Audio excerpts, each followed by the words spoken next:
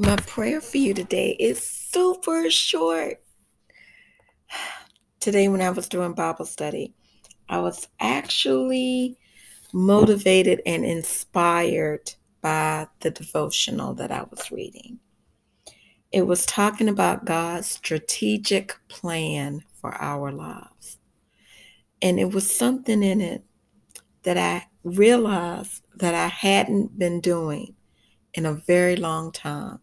And it was impacting my relationship with God. I had forgotten to ask God for things. Yes, I pray and I give thanksgiving and I do praise, but I had literally forgotten to ask Him to bless my day and to go ahead of me and prepare the way.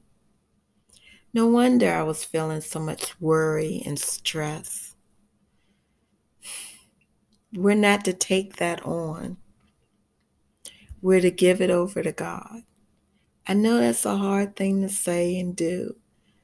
I might talk about that tomorrow. But anyway, this came from Deuteronomy chapter 30, verse 11.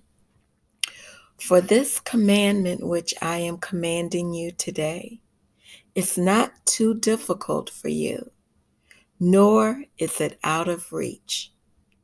That opens up so many doors of opportunities, because anything that you might think is too hard, He tells you it's not. And if you think it's out of reach, He tells you it isn't.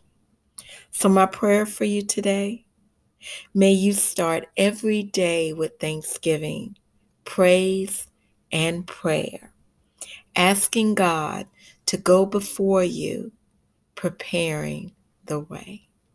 Amen.